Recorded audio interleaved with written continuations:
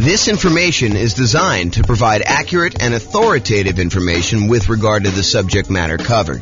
It is offered with the understanding that the presenters are not engaged in rendering legal, accounting, or other professional services. If legal advice or other expert advice is required, the services of a competent professional should be sought. Welcome to the San Antonio Real Estate Investing and Real Estate Financial Planning Podcast. Learn all about investing in real estate in San Antonio, Texas, with a combination of real estate financial planning and modeling with numbers specific to San Antonio, plus syndicated, more generalized recordings of live and pre-recorded real estate investing classes, not all of them specific to San Antonio. Be sure to stay tuned after the podcast for a message from our sponsors. Well, good morning and welcome everyone. Hope everybody had a great Thanksgiving.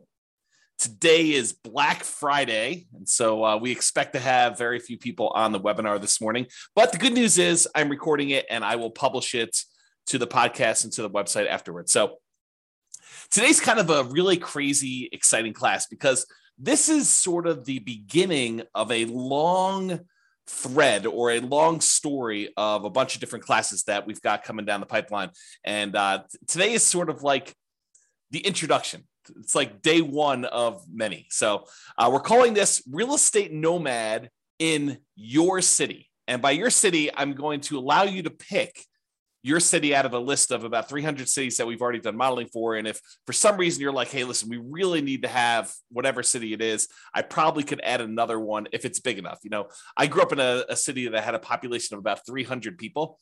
And I can assure you, I'm not doing all the modeling and everything else for a city that size. But, you know, I don't know. I think we cut it off around 50,000 population. There's probably some on there that are a little less than that, but that was sort of the threshold. So I'm going to jump right into the presentation. If there are any questions throughout, please let me know.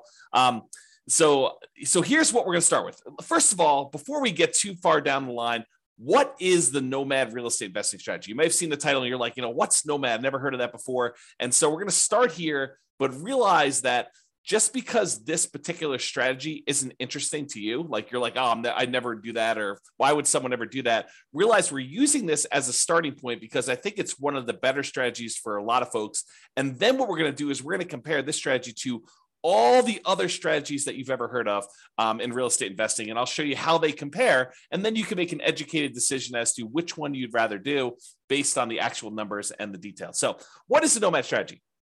So if you've never heard it before, Nomad strategy is you buy a home as an owner occupant, you move into the property, you get owner occupant financing, which is usually nothing or very little down, and you get a better interest rate than if you bought the property with 20% down or 25% down or 15% down as a non-owner occupant, as an investment property. So you get a better interest rate and lower down payment, but by moving into the property, by getting an owner occupant loan and moving into the property, you are required by the lender to live there for 1 year. When you go and get your loan, you're going to be required to sign a sheet of paper at closing that says, I agree to live in the property for at least a year. But after the year is up, you can convert the property to a rental. You can decide to keep it and convert that property to a rental property and then move into your next property with, you know, nothing down or 3.5% down or 5% down or 3% down, or if you want to, 10, 15, 20% down, and then live there for another year and then convert the another one to a rental. So the process for Nomad is you buy a home as an owner occupant, you live there for at least a year to comply with the requirements of the lender. Then you buy a new home, move into that one, you convert the previous to a rental, and you repeat this process until you reach the number of rental properties that you desire, whether that's 1 or 5 or 10 or 20, it doesn't matter. It's really up to you as to how many you want to do. Okay. So Nomad in your city. So my favorite part, I like collecting old real estate investing books. I like reading real estate investing strategies. I like reading, books and listening to podcasts and courses on real estate investing. And my very favorite part of all these real estate investing books and courses is when they model how the investing strategy would have performed. So a classic one of this is if you've not read it before, it's probably worth picking up. The strategy is a little bit dated and the numbers are definitely dated, but the book is called Creating Wealth by Robert Allen. And there's a whole section in that book where he lays out his plan for buying buying, I think the plan, it's been a while since I read it, but I think the plan was to buy 20 rentals and then sell off 10 of them and pay off the first 10. And I was fascinated by just reading that section of the book and the story of how you do it and the math behind it and how it all worked out and everything like that. However, the problem I had, even when it was written, that was not my market. That was a different real estate market than I was, had different prices, different rents, different taxes, different insurance, different discounts than I thought I could get at the time, different interest rates. So all of the numbers were different. And so I love these parts of these books. The challenge was it never applied to me. And so, especially when I go back and I read old books, I was always fascinated by this idea of modeling things and how would that work today? If, you go buy a book and someone's been doing a strategy for 5 or 10 or 15 or 20 years, and then you decide to buy the book and you're like, oh, man, that strategy doesn't work in today's market because the prices are 3 times what they were, or interest rates are half of what they were. Interest rates are 2 times what they were. It's just not the same. So I was really frustrated with that. I've come up with a solution. The solution is that I will go ahead and do all the modeling for you with the current numbers for your city and the current market interest rates and everything else that's going on. So in this class, I'm going to walk you through the assumptions that we use when doing the modeling for a really basic Nomad real estate investing strategy in your city. And I've modeled over 300 different US cities for this presentation. So pick the city that is closest to what your numbers are, and then you can copy that one to whatever the closest thing to your situation is. And if you need to make some slight tweaks to the assumptions to better model your own unique situation, that is what you can do. So you're like, hey, look, James is starting this guy out with $10,000 in savings, or he makes $8,000 a month in income, and I don't have that. I have $4,000 a month or $4,000 that I've saved up, and I make $9,000 a month or $4,000 a month, whatever your numbers are. You can change them to see how the assumptions change. So for modeling Nomad in your city, and I'm actively working on these pages. So if you go here and if you're listening to the recording afterward and you're like, hey, that page doesn't look the same. Yeah, I'm working on it. So just realize that the screenshots I'm showing are like of today, but realize that they may change over time. I'm going to put a direct link to each city in the show notes. But for the live version, if you're on the webinar live right now, you can go to realestatefinancialplanner.com/model. and pick your city. There are 300 US cities grouped there by state that I've done modeling for. Just pick your city from the list and select the keyword model. It's like a little button with a little orange or yellow decahedron or something like that, a little kind of 3-dimensional shape for what we're doing for modeling. And then select your city, and you can follow along with what I'm doing today. So once you get into your city page, what you're going to want to do is you're going to want to select the link that says Baseline Nomad. There's a whole bunch of other links that I've done modeling for already, but we're not covering those today. Believe me, this one's going to be long enough. The class is going to be long enough. You're going to be like, oh my gosh, there's crazy stuff going on. But go there and click on the link for Baseline Nomad. It's located right beneath where all the podcast episodes are. And if you click on that, you'll see the page that we're primarily going to cover today with all the assumptions. And that's what we're going to focus on. So go ahead and do that if you're kind of on live, or if you're in the recording. If you're listening to this, you want to go back and do it later, you can go do it later. Just go look at the show notes later. You can go link through there. You'll get plenty of stuff from just listening to the audio if you're listening to just the audio. But if you're on live and you want to go check it out, you can. When you go to that page, there'll be 2 different versions of the page, whether you're logged in or whether you're not logged in. You can go create a free account and log in if you want to and see the logged in version. I'm primarily going to focus in on the logged in version, but if you go there and you see the not logged in version, just go ahead and create a free account, and then you'll be able to see the logged in version and do that. Okay, so today is all about the Nomad strategy and modeling the assumptions and what the assumptions are for that for all cities. So number 1, we are modeling this for 60 years. So we're starting today, and we're going to move out 60 years in the future. And you may say to me, James, I'm 70 years old. 60 years is too long. Great, go change it. Or you may say to me, James, I'm 20 years old. 60 years only gets me to 80, and I think I'm going to live to be 150. No problem. You can go change that too, okay? So all these assumptions that we're going to talk about, you can change, but I'm telling you what the assumptions we use that I use for each city so that you can see exactly what we did. I used a 20% effective income tax rate. This is not your tax bracket. This is like your overall average of all the rates, weighted by what they are, your effective income tax rate. I used a 3% inflation rate. And as soon as I say that, people are like, 3%? Inflation's like 8% right now. That's what we've been seeing. That's where you're in this period of massive inflation. 3% doesn't seem reasonable. Yeah, I know. But 3% is what the long-term average has been. The Fed has stated they want to keep the inflation rate at 2% per year, but we've been seeing historically over a very long period of time about 3%. So I use 3% just to kind of get an average for the whole thing. Of course, you could change it if you want to. Now, I've also used 7% mortgage interest rates. And if you're listening to this a year or 2 or 3 or 4 after, and you're like 7%, were interest rates really that high? Yes, they're about 7% right now. Actually, they've come down a little bit in the last week or so. And so the rates have dropped the tiniest bit. And I probably will go rerun these things in order to change the rates. But I modeled this like, I don't know, I think I ran this about a week or 2 ago, and I used 7% because that's what the rates were at the time.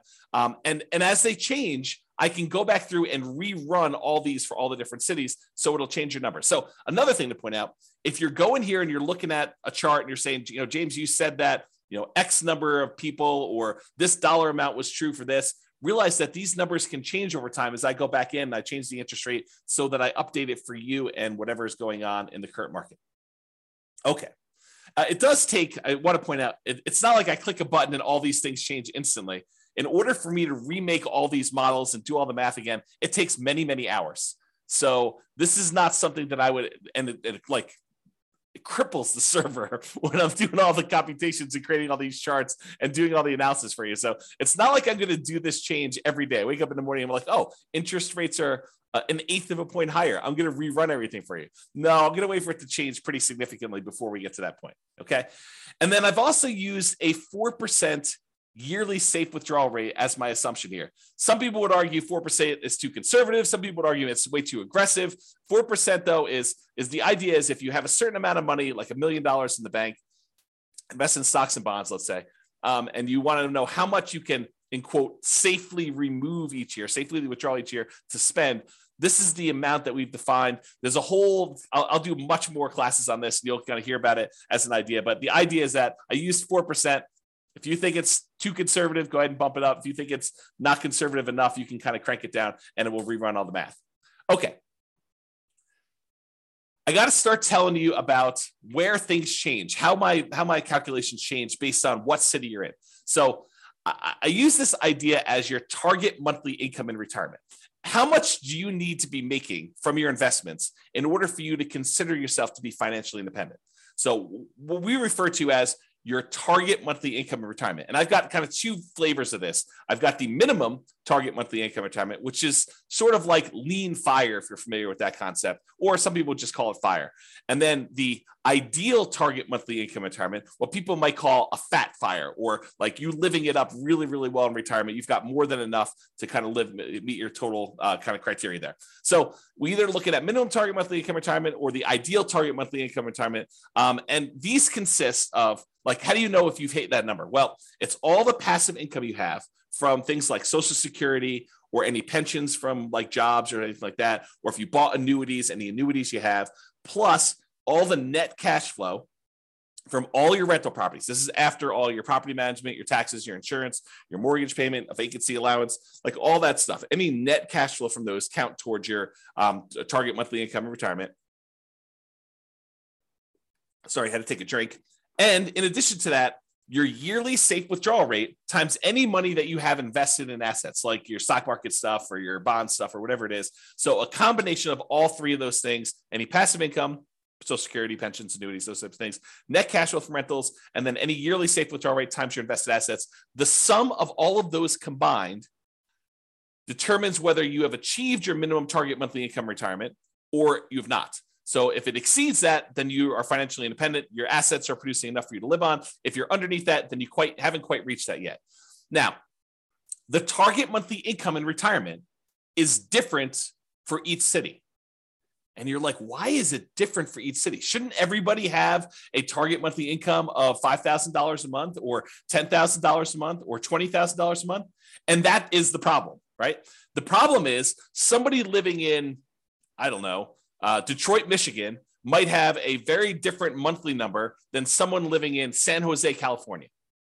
Those are 2 very different markets with 2 very different living expenses. And so somebody might have a number that's like $5,000 a month living in one, and someone might have a $10,000 a month living in another or more. Okay. And so I calculate a different one, which means that everybody in each city is working toward a different goal. So you can't just automatically look at and say, oh, it takes them 30 years to be financially independent in one city and 20 years to be financially independent in another city and say, oh, those are sort of equivalent. They're not really equivalent because one may be like working toward $6,000 a month in financial independence, and the other one may be working toward $12,000 a month. And the property values in one may be very different than the property values in another. So because property prices vary in each of the 300 different cities, and the rents vary in each of the 300 different cities, and the taxes and the insurance, all of these things vary by city, that means that each one is different. And because of that, the income in general, and I'm sure there's lots of exceptions, right? But the income in general would vary for somebody living in those cities. You get paid more for working in California than you do in Detroit, Michigan, as just an example, right? I'm not making any judgment like calls or anything like that. I'm just telling you that they are different. And so because property prices and rents vary, income is going to vary depending on the city. Therefore, we adjust the income that you need, or that we kind of model in that city to be able to buy an owner-occupant property. So what we basically do, not going to get into the crazy math of it, but I basically say, look, the general rule of thumb, and there's lots of exceptions to this, but the general rule of thumb is we'd like to see someone spend about a third of their gross income on housing. So I says, okay, let's figure out what a typical median priced house was in that particular market, and what the payment on that typical median price house was, based on that city's prices and taxes, insurance, and all that stuff. And then let's multiply that number by 3. And that'll give us a really rough idea of what somebody in that city would need to be earning in order to be able to afford a house in that city. That's the really rough version of how this works.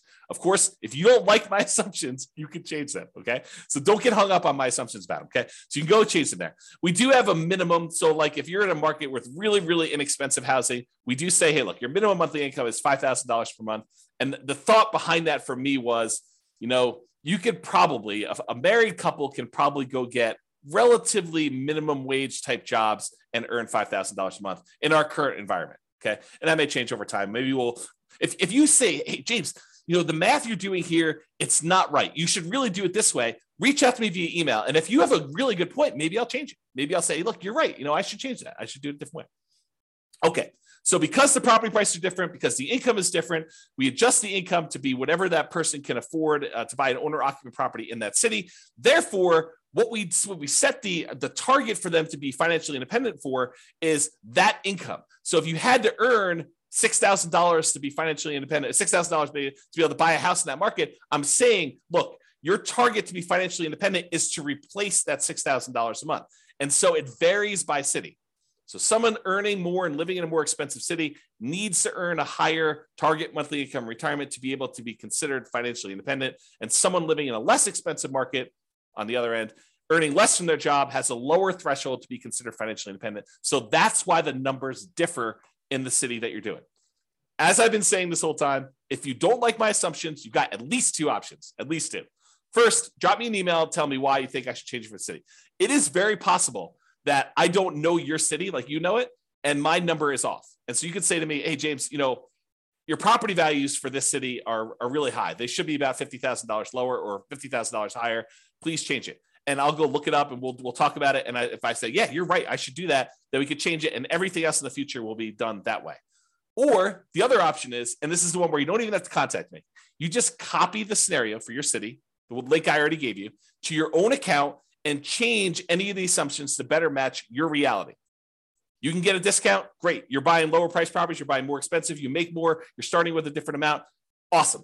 You can modify any of those things to your situation and do that. That's what's great about being able to do this. I give you a starting point, but then you can model it yourself. Okay. Okay. So what income, target monthly income and retirement did I use for your city? If you're on your city's page, again, go to that realestateFinancialPlanner.com/model, or I'll put a direct link in the show notes to your city, but you can go there and get that done.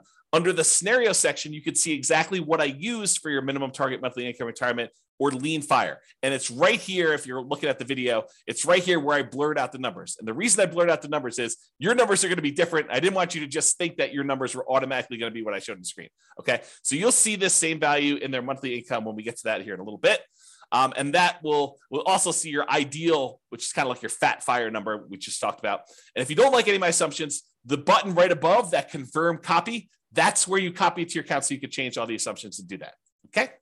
All right. Just moving down that page that you're on now. Continue down the page. We next show you your net worth, and that shows you the entire 60-year period that we modeled for you. And again, yours is going to be different. It's going to have different numbers on there, but this shows you the net worth of someone doing the really basic Nomad strategy of buying a property, moving in, living there for a year. When they've saved up enough for another 5% down payment, then they buy their next property. They convert that one to a rental, and then they repeat this property until they have at max the most 10 rentals. Okay. And so you can see that there. The other thing you can see on this chart is there's these little vertical, almost like flags showing you when things happened. And so, for example, this one shows you that they bought a property or that they paid off a mortgage or bought a property, achieved financial independence.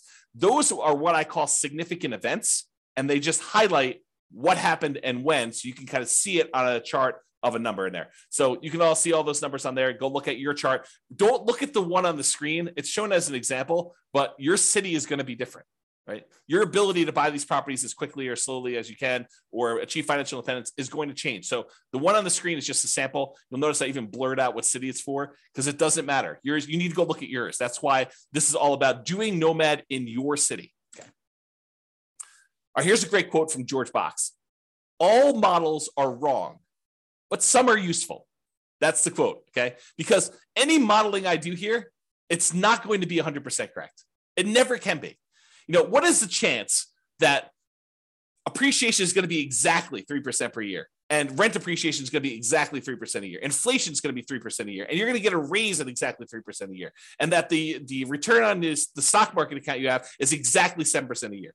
Or that you're going to be able to get interest rate of 7% every time you buy a property for the next 30 years or 40 years or whatever. The chance is almost zero. It's like, it's not going to happen. Okay. So does doing this strategy mean that you're going to achieve the results I've showed here? Absolutely not. Now, as I say that, realize that doing some modeling and getting an idea of like, in relative terms, this strategy is probably better than this one, especially if we kind of model what we really think is going to happen in the future and a range of things that can happen in the future. Absolutely helpful, very valuable to do. So this is the idea that all models are wrong, but some are useful. So this is useful. It's probably wrong now. Okay. All right. So continuing on down the page that you're on there, each city starts with 7% of the value of the property in their market in savings. Now, why did I pick 7%? You know, James, you know that I don't have 7% saved up, or you know that I have, 100% of the property value saved up. Why'd you pick 7%? Well, I did it because we have to start somewhere. And I wanted to say they got 5% as a down payment to buy their first property and as an owner occupant and some closing costs. So I said, okay, let's just pick a number. Let's pick 5% of whatever the value of properties are in that particular city and some closing costs in there, maybe a little bit of slush money to kind of add in there, some reserves or something like that. So the idea is that they had 7% starting there. If you have a different number, I feel like I'm a broken record, right?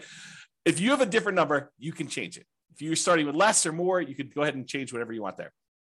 And for markets where this 7% would be really, really, really low, I said, hey, look, a minimum of $10,000. So if you don't have $10,000, if that calculation would have been less than 10K, I just made it 10K to make it that way. Okay.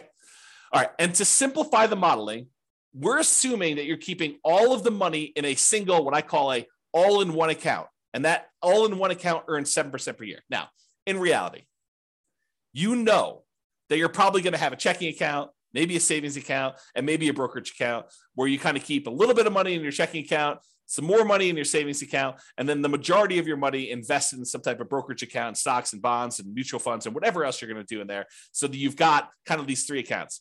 But rather than track three different accounts and then say, okay, I'm moving money from one account to another account, I just said, look, we're just going to sort of put them into one bucket and we're going to call that this all-in-one account. And we're going to say that whole thing earns 7% because maybe your checking account earns 0 or 0.1, and maybe your savings account now earns, 2%, and maybe your brokerage account earns, 6, 7, 8, 9, 10%, whatever it earns. And I'm saying, look, if we average all those together, it's probably going to be about 7%. So I just said, let's put it all in one account, make things really simple. All the money from all the rentals goes in there. All the down payments for all the properties comes out of there. Any money you've got sitting in there is kind of just earning something. So I said 7% for that. It's in this all in one. That's how it works. Now, this is really important. and a really important concept for you to understand, because we're going to get to some stuff here in a minute. Okay. If at any time during the modeling, you run out of money, where that all-in-one account goes to zero, right? Like you have negative cash flow and you're not saving enough from your job to be able to kind of hold the property or something like that. If you run out of money in that all-in-one account, we show that in what we call the default cash account. The default cash account is a magical account that keeps track of how much money you needed to add from outside the system in, okay? So it's our way of saying, look, if you ran the model the way that you set this up, and you don't have enough money to do it because you have negative cash flow, or you had this, some type of drawdown, or whatever happened there, and you ran out of money, this is the account where we track how much money you ran out of and how much you needed to add it. So that's sort of the model. We're going to talk about this here in a little bit, because this is sort of like, if you're in a market where it's really, really hard to make properties cash flow, especially if you're only putting 5% down, you're buying these properties as a Nomad, then you may run out of money. And then we want to keep track of how much money in addition you needed in order to do this. And there's other things we're going to do in future classes. We're not going to do it in this class. I wanted to give you like a baseline and make everyone as close to apples comparison as I can, realizing that every market's different. Every market has different prices, and you got to kind of change some stuff up. So I tried to make it as close to possible as we do this, but realize that they're not all the same. And so when we do variations and we do this different modeling, and you kind of see certain accounts losing money or needing more money or something like that, that's what we're going to get to. And I'll show you some charts here in a little bit. Okay, just moving down the page, it shows you two different charts. Shows you the all-in-one account, which most of the cities are going to show this a similar curve, where you start off with very little money, and as you put the payments down there, the account balance drops. But then eventually you get to the point where you've stopped buying properties, or you have a lot of cash flow, and it's not a money issue anymore, and your account balance continues to grow and kind of continues to grow exponentially up like this. But then some of you are going to have this default cash account where you ran out of money and you needed to add more money to the system. And this one shows you that over, about 20 years or so, you needed to add $25,000 to the system in order to do the model. So you'll be able to see that all in your particular city. Okay. All right. Continuing on with accounts. So below the chart, it shows the starting assumptions for the account and how much we assume you started for in your city. So it shows you the name of your account. The blurred out thing that I'm showing you that I circled is how much you're starting in your account balance. And again, that's 7% of the property value. That's what we use as a default, with a minimum of 10K. And then what the return is at the start, the 7%. And then we also put in here this kind of like what your asset type is. And the only place this is really used, at least right now, is in when you're doing your asset allocation. When you want to say, James, what percentage of my net worth is in real estate? What percentage of my net worth in stocks? Or what percentage of it is in bonds? You can do that with the software. And so what we said is this all-in-one account, we've classified that as sort of stocks. Even though in reality, as we talked about, it's probably a little bit of that is really your checking account, a little bit is probably your savings, and really the majority of it is probably stocks. We just said, look, this is all stocks, and we just kind of label it that way, okay? And when you go look at your asset allocation table later, it'll look like this, and the reason why I show this is just so you can see that. It shows you what percentage is stocks, what percentage is your bond-like real estate equity, and what percentage is your real estate equity. And I'm going to make a note to include this class in the show notes where I talk about I think I called it asset allocation for real estate investors. I make a note to include that in the show notes in case you want to dive deeper into like asset allocation for real estate investors and stuff like that. Okay, let me get a drink quick. Is this good stuff? You guys are all turkeyed out from your Thanksgiving Day meal? Okay. Continuing on. So after the account section, there's the property section. So you see all the details and the assumptions about the property. So if you had more than one property, we would show those different ones here. But for this one, since we're buying basically one owner-occupant property, we're moving in, we're living there for a year, and then we're converting it to a rental when you buy the next one, we're using one templated property in order to replicate this. So right below the property headline is this thing called the cash flow power meter. And the cash flow power meter shows you how well right now, like when we set up the property, not like 1, 5, or 10 or 15 years from now, but right now, if you could rent this property out, how well it would cash flow. And I'm not going to take the time because I'm probably going to go a little bit longer than I had hoped to go on this particular class. But there's a whole class on the cash flow power meter, and I'll make a note to include that as well. But this shows you basically with a little visual gauge of how well the property is cash flowing, whether it has really negative cash flow, whether it has negative cash flow, including or not including the depreciation benefit, or if it has negative cash flow, if you had a professional property manager, or if you have positive cash flow, even with a professional property manager, it kind of shows you where you are in that. And so that shows on the page for you so you can see it quickly. Okay, let's go through the property assumptions. And the property assumptions for your model it's made up of values that are the same no matter what city you're in, which I'll talk to all about those, and then which ones change based on city. So the city and state is going to be based on wherever you are. The property is a dynamic, reusable template of property that we could buy multiple copies of using rules. That just tells you that we're going to take one property and we're going to be buying the same property. And that property is going to be increasing in value as you buy it. So you're not buying 10 properties at, $100,000 or $200,000 or $500,000 or whatever prices are in your city. It's going to be $100,000 today, but a year from now, it's going to be $103,000. Next year, it's going to be 106 and change. It's going to be, 109 or whatever it is. So the property values go up. So you're buying more expensive properties as we model this, and the rents are going up and all that stuff is being calculated for you. But this is what it is at the start. We're going to use rules in order to determine when we buy and sell these properties, which you'll see here in a second. And we're not selling this property. So in the really basic model, all we're doing is acquiring properties and letting them cash flow. When we do future stuff, and this is where we're heading with this is why this was class one of a whole series, is in the future ones, we're going to say, look, we've got all this equity in properties, which we're not really making money on in our calculations for financial independence. What if we sold off some properties and paid off other ones? Well, that's super interesting. So when we do these different variations in the future, all these different kind of like alternative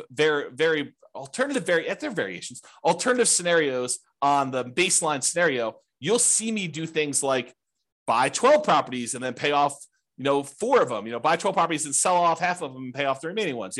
We'll do stuff like that in the future, or pay off properties with cash flow, or sell off all the properties and invest in stocks. We'll do all the different modeling so you can see it. Not today. Just too much stuff to do today.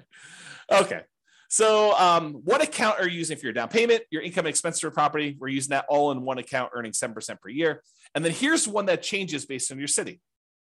The property value is X, and the purchase price, we're basically saying that you're buying the properties for full value, which we'll do models where you buy at a slight discount or a slight premium if you're in a hot market.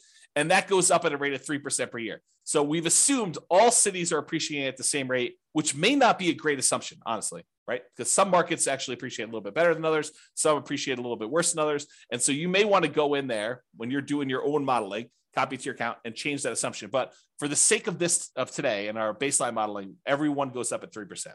Which is the rate of inflation historically over a very long period of time. And this number I didn't pull out of the air. This is based on Case-Shiller data showing like 100 years of housing data for the entire United States shows that housing on average over a very long period of time has historically gone up around 3% per year. So I didn't just pull that number out of the air. That's a real number. Down payment, 5% of purchase price for down payment. And then I assume 1% of the purchase price in closing costs at the time of purchase. So you got those two in there for the assumptions. I've also assumed that you were unable to negotiate with the seller to get the seller to pay any of your closing costs. In a really soft market, you may be able to get a seller to pay some of your closing costs. In a really hot market, it'd be really hard to do that. Page 2, property assumptions. Okay. 7% is the mortgage interest rate with a term of 360 months. So 30-year fixed rate, 7% mortgage interest rate. And a week ago, that was probably a really good number, a little bit more than a week ago. But today, it's probably a little bit lower than that, right? It's probably in the high 6s. And so I'll change those. And if you go and you're listening to this recording, it may be different by the time you get there. But it doesn't vary by city. I want to point that out. All the interest rates for all the cities that we're modeling are all the same. Because you put less than 20% down, you have private mortgage insurance, which I'll make a note to put in the private mortgage insurance class in the show notes. So you guys will have access to that in case you want to look at it. So private mortgage insurance at a rate of 0.85% of the initial loan amount until the loan to value drops below 80%, and then it falls off. So we're assuming you're getting a conventional type of loan where the PMI drops off at 80%. Now, this next one does change for your city.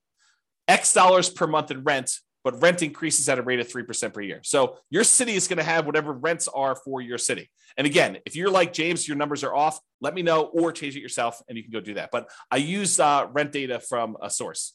So I actually pulled rent data. This is not me just arbitrarily picking a number. And it's not me saying, hey, I'm using the 1% rule or 2% rule or 1.5% rule or 3% rule or whatever. I'm not using rules of thumb. I'm actually using data. Okay. Next one, 3% of the monthly income is the assumed vacancy rate. I didn't pull vacancy rate data. You could argue that maybe I should have, or you could say, hey, look, if you're doing property management correctly, you're starting at least 60 days in advance of your property going vacant before you find your new tenant. You're requiring notice. You're doing all the things that we normally teach you in the property management class. A 3% vacancy is probably your target anyway. Okay. Ideally, we're trying to do 0%, but in reality, if we're going to stay about 3%, that's pretty good because you have unexpected things come up with tenants, right? So 10% of the monthly income is the assumed maintenance rate. You could argue that's low. You could argue that's high, depending on types of properties you're buying. But it's the same for every city. Changes by city, X% of the value of the property each year is the assumed property taxes rate. So I did go look at what property taxes rates were per city. This honestly is one of the numbers that I'm less sure about. So if you're looking at these numbers, you're like, James, that's really off for our city. Let me know. And I would be much more inclined to change that than some of the other ones, which are based on data I have. I did use this data, but I don't like the source of this data. I guess I'll say it that way. Based on the initial value of X, that's about Y per year in property tax at the start, and it changes as the property changes value. So your taxes will increase as your property value goes up, which is how it works in reality. And then this also changes by city for your property insurance rate. Oh, I was talking about taxes when I was really thinking about insurance. Both of them are the same though. They both vary by city, and I had sources for both of them. And so if you think either the insurance or the taxes are different, let me know. But they do vary and they increase over time with your city stuff. This is a residential property, and 15% of the purchase price is considered the value of the land. So we're assuming you're buying detached single-family homes or townhomes type properties where you have land and only part of the value is actually depreciating. I'm not going to get into all the tax stuff here, but that is the assumption that we use for that. If you want to change that, you can change it in the thing. Then underneath all these, those are the assumptions for properties, by the way. Then underneath all these assumptions are the return quadrants. And I'll put a link in the show notes. I already know to do this for you. I'll put a link in the show notes for the return quadrants and walk you through what all these different ones are. But these are really easy ways for you to see your overall return you're earning on a property. And this is a snapshot for like right now when you go to buy the property. It shows you the amount you're earning in dollars from the 4 different areas: appreciation, cash flow, debt pay down, and the tax benefits. And then it shows you the total. And then it shows you your return on investment, how much you had to invest and what your return on investment was for those 4 areas plus the total. And then I went and I did the one where you include reserves, because if you're doing analysis, you really should be including reserves in your analysis. And so I have a whole class on that. It's called Everything You Learn About Deal Analysis is Wrong. And it's all about the return quadrants where we take into account reserves. I'll put a link to the show notes for that class too, but I'll do more. I'm going to be doing additional classes on these in the future. So if you're like, hey, look, I can't go watch the other one, just pay attention to the future episodes and I'll get to them eventually. It's just, there's so much to do, so much to do, and a limited amount of time to do it. So I'll get to all those, but that's what's going on. So this will show you all the return numbers for that city, for that property. And it gives you an idea, and with that financing. So it gives you a quick glance at how these properties are performing and what they look like. So go look at that on your particular city and you'll see it. Okay. So for scenarios, we've got accounts, which is that all-in-one account that we made here, and the default cash account. The properties, which in this case is one template property that we're going to buy multiple ones of. And then we have these things called rules that we use to manipulate accounts and properties.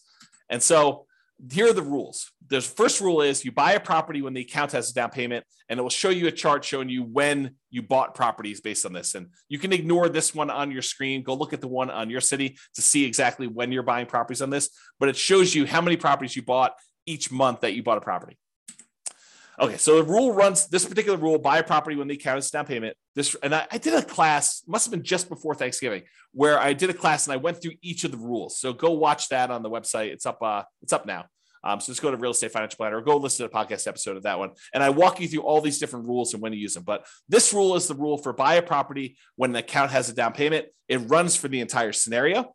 So it's running for that whole 7 to 20 years, but it stops when you buy 10 properties. So realize that it's still running, but you're just not doing anything productive with it.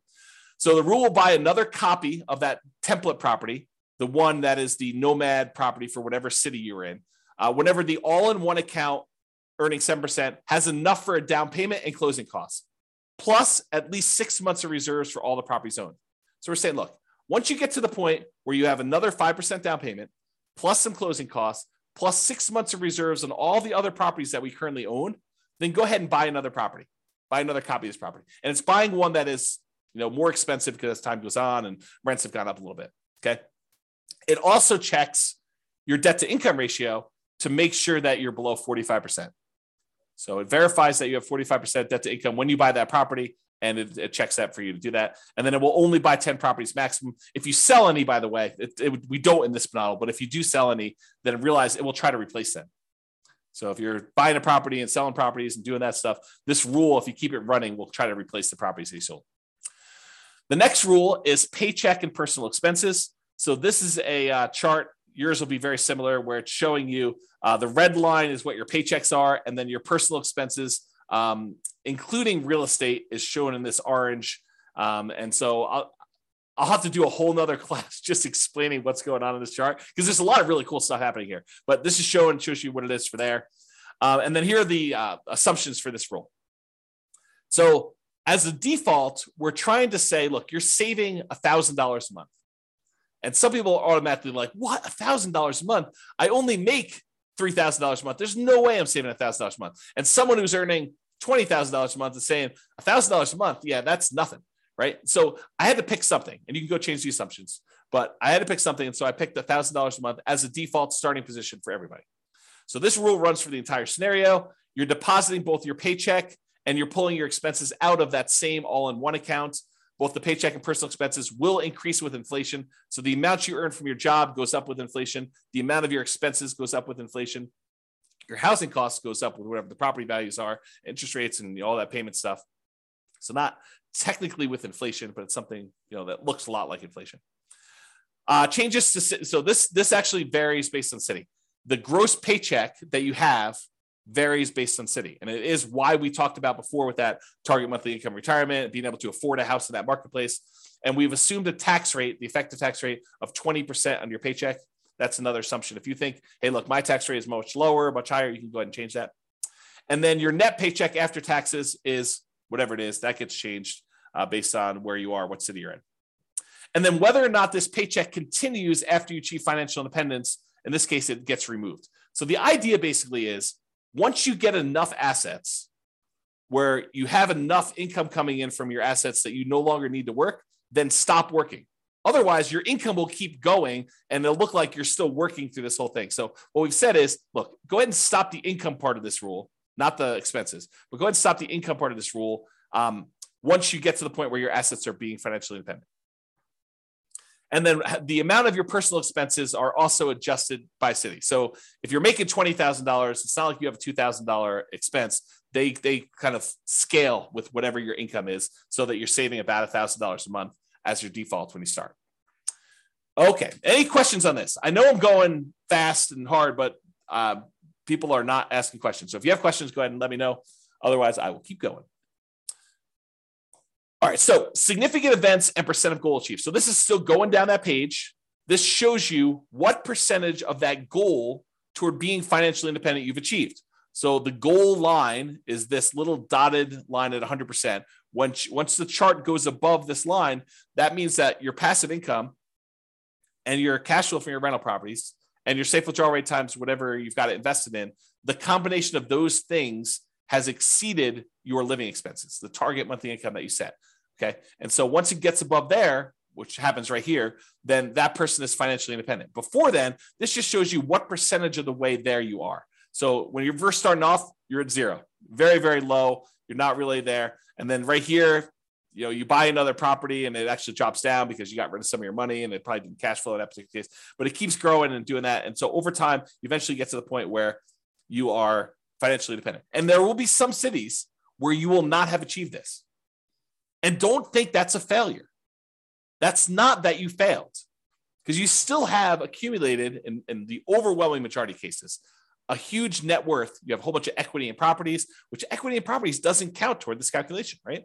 So you could go sell off these things and invest in stocks. And honestly, maybe some of it gets supplemented with Social Security. So maybe really you only need to do 80%, or maybe, I'm earning whatever it is, $10,000 a month for my job, but to be able to retire, I only really need 7. And we've assumed you need 10. Okay. So there's all sorts of reasons why. Don't get stressed out over that. And then significant events. This lists out all the different things that happened and what month they happened in this particular scenario. So you can go look through the list and see exactly what happened. And then, of course, you can copy the scenario to your account using that button as well. Okay. So that is what I intended to cover to show you what nomading in your city is like. Go look at your city. Go to realestateFinancialPlanner.com/model. Pick your city out from the list or the city that's closest to what your city is like. Go look at the details, copy into your account, do all the changes and stuff like that. This is the starting point because once we get here, I'm going to start comparing Nomad to buying 20% rentals, buying 25% down rentals, buying free and clear rentals, buying a property to live in, but then buying 20% down rentals, or buying Nomad properties and paying them off faster, or buying Nomad properties and selling off half of them. I'll do all these variations for you, and we'll kind of go over those in the podcast. But I wanted to give you an idea of like what the baseline is, what the baseline assumptions are. That way, next time, I don't have to go through all these assumptions again. I can just say it's exactly like your baseline, except we change these 2 things. That is why this class exists. It's to give you the baseline so that you understand it, all the baseline assumptions. Then when we go compare them, I'll be able to say, doing this strategy versus this strategy gives you this much more net worth. It's this much more risky because we'll do some measurements of risk. This one has more cash flow. This is a better strategy. Or this is a worse strategy for you. We can go through and do all those different things. However, now that I've done that, I've got some bonuses. I've got some really cool stuff that I want to show you. It'll take, hopefully not very long, 5 minutes or so. But then I've got some really crazy stuff to share with you where now that I've done modeling for all 300 cities, I can share with you stuff that I don't think exists. And so this is the idea, right? I told you earlier, my favorite part of reading these real estate investing books is when they give you the model and they show you how it worked.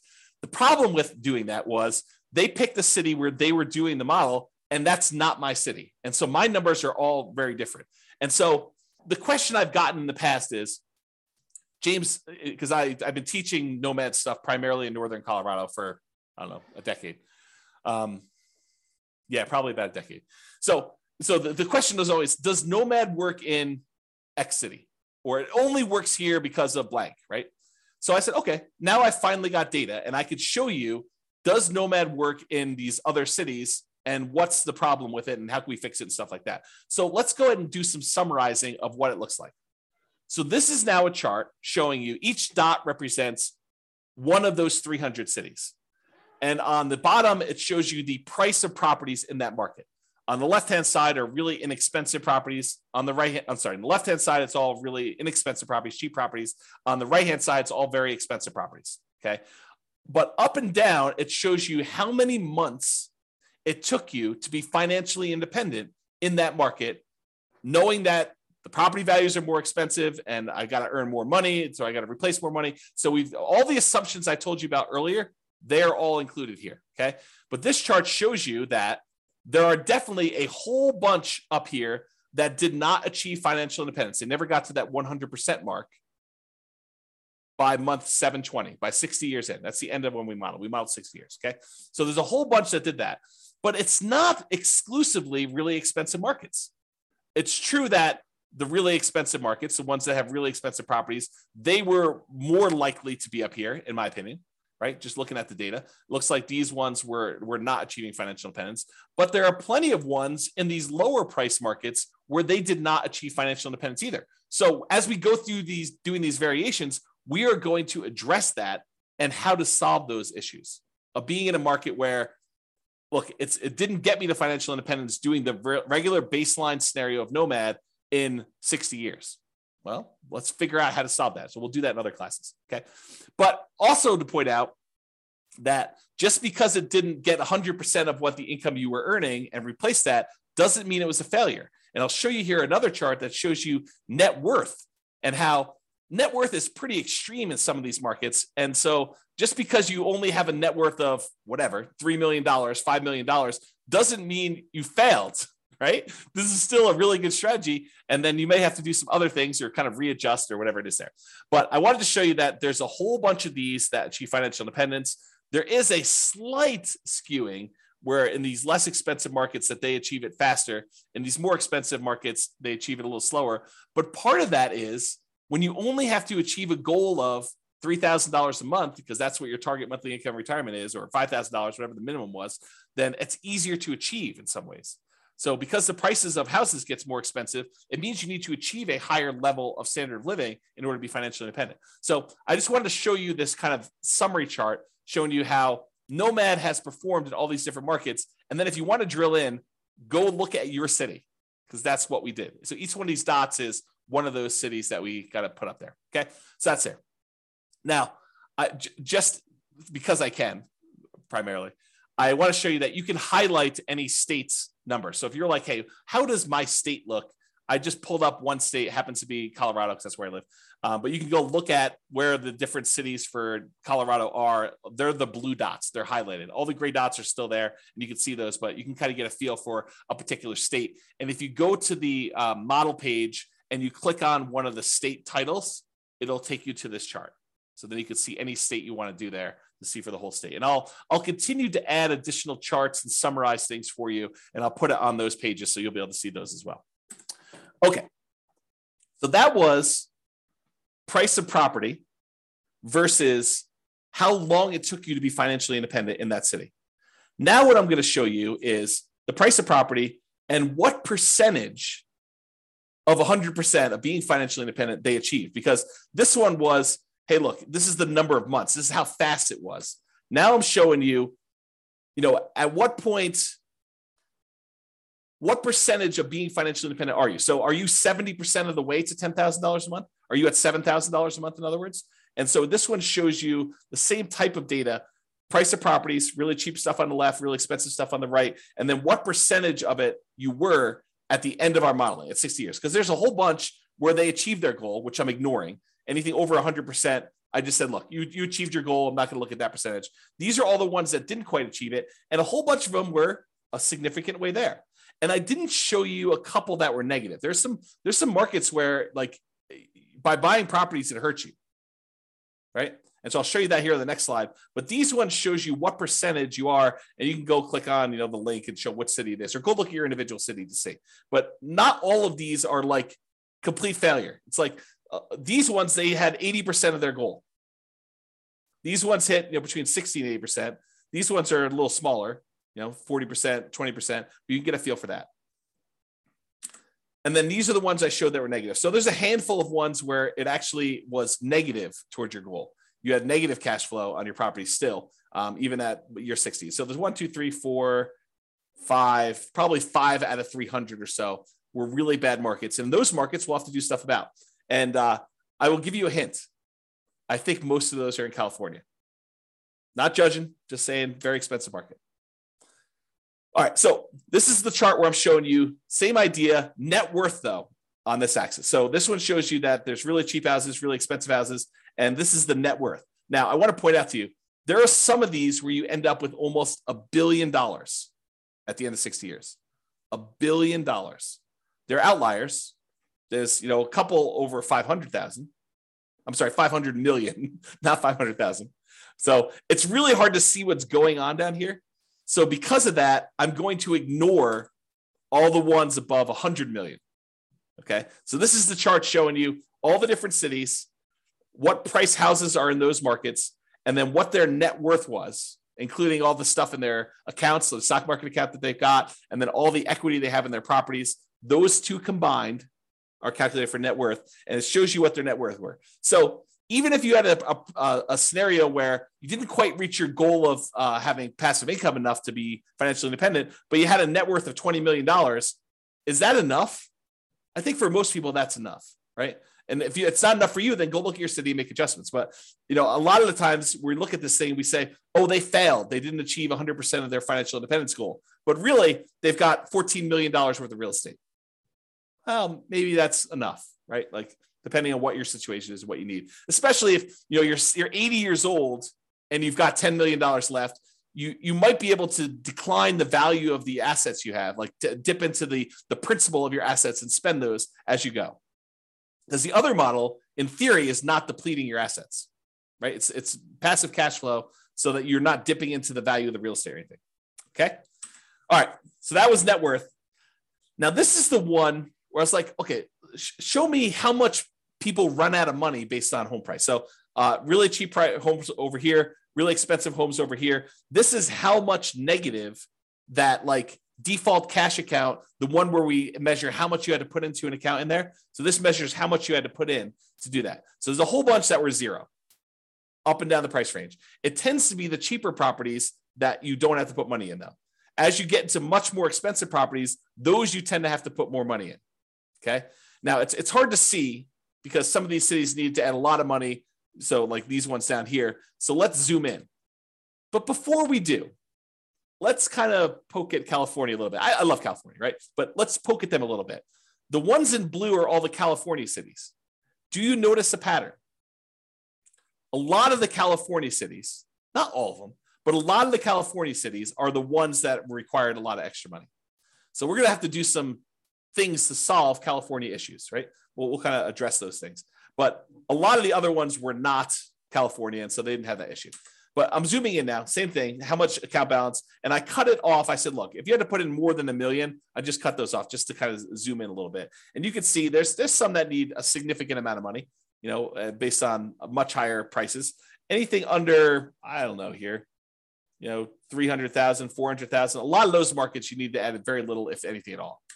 And if you zoom in even more and say, look, let's cut it off at 200,000, you can see there's definitely some outliers here where you need to add some money. And we can talk about solutions for that and how to deal with it and saving up longer. And there's lots of different things we could do to solve this problem, which we'll get into in future classes. But I just want to show you the data today.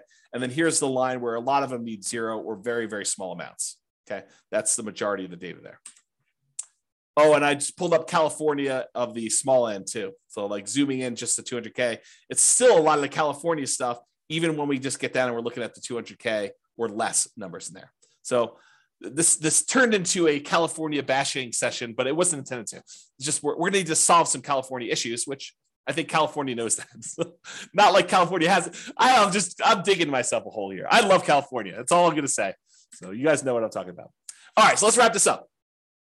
So you can see the detailed assumptions for the baseline Nomad scenario in your city. There's other ones there too. If you want to go look at those, you can kind of jump ahead in the curriculum if you want to, but I'll cover a lot of those. If you don't like any of my assumptions, let me know and you can change them. So either way.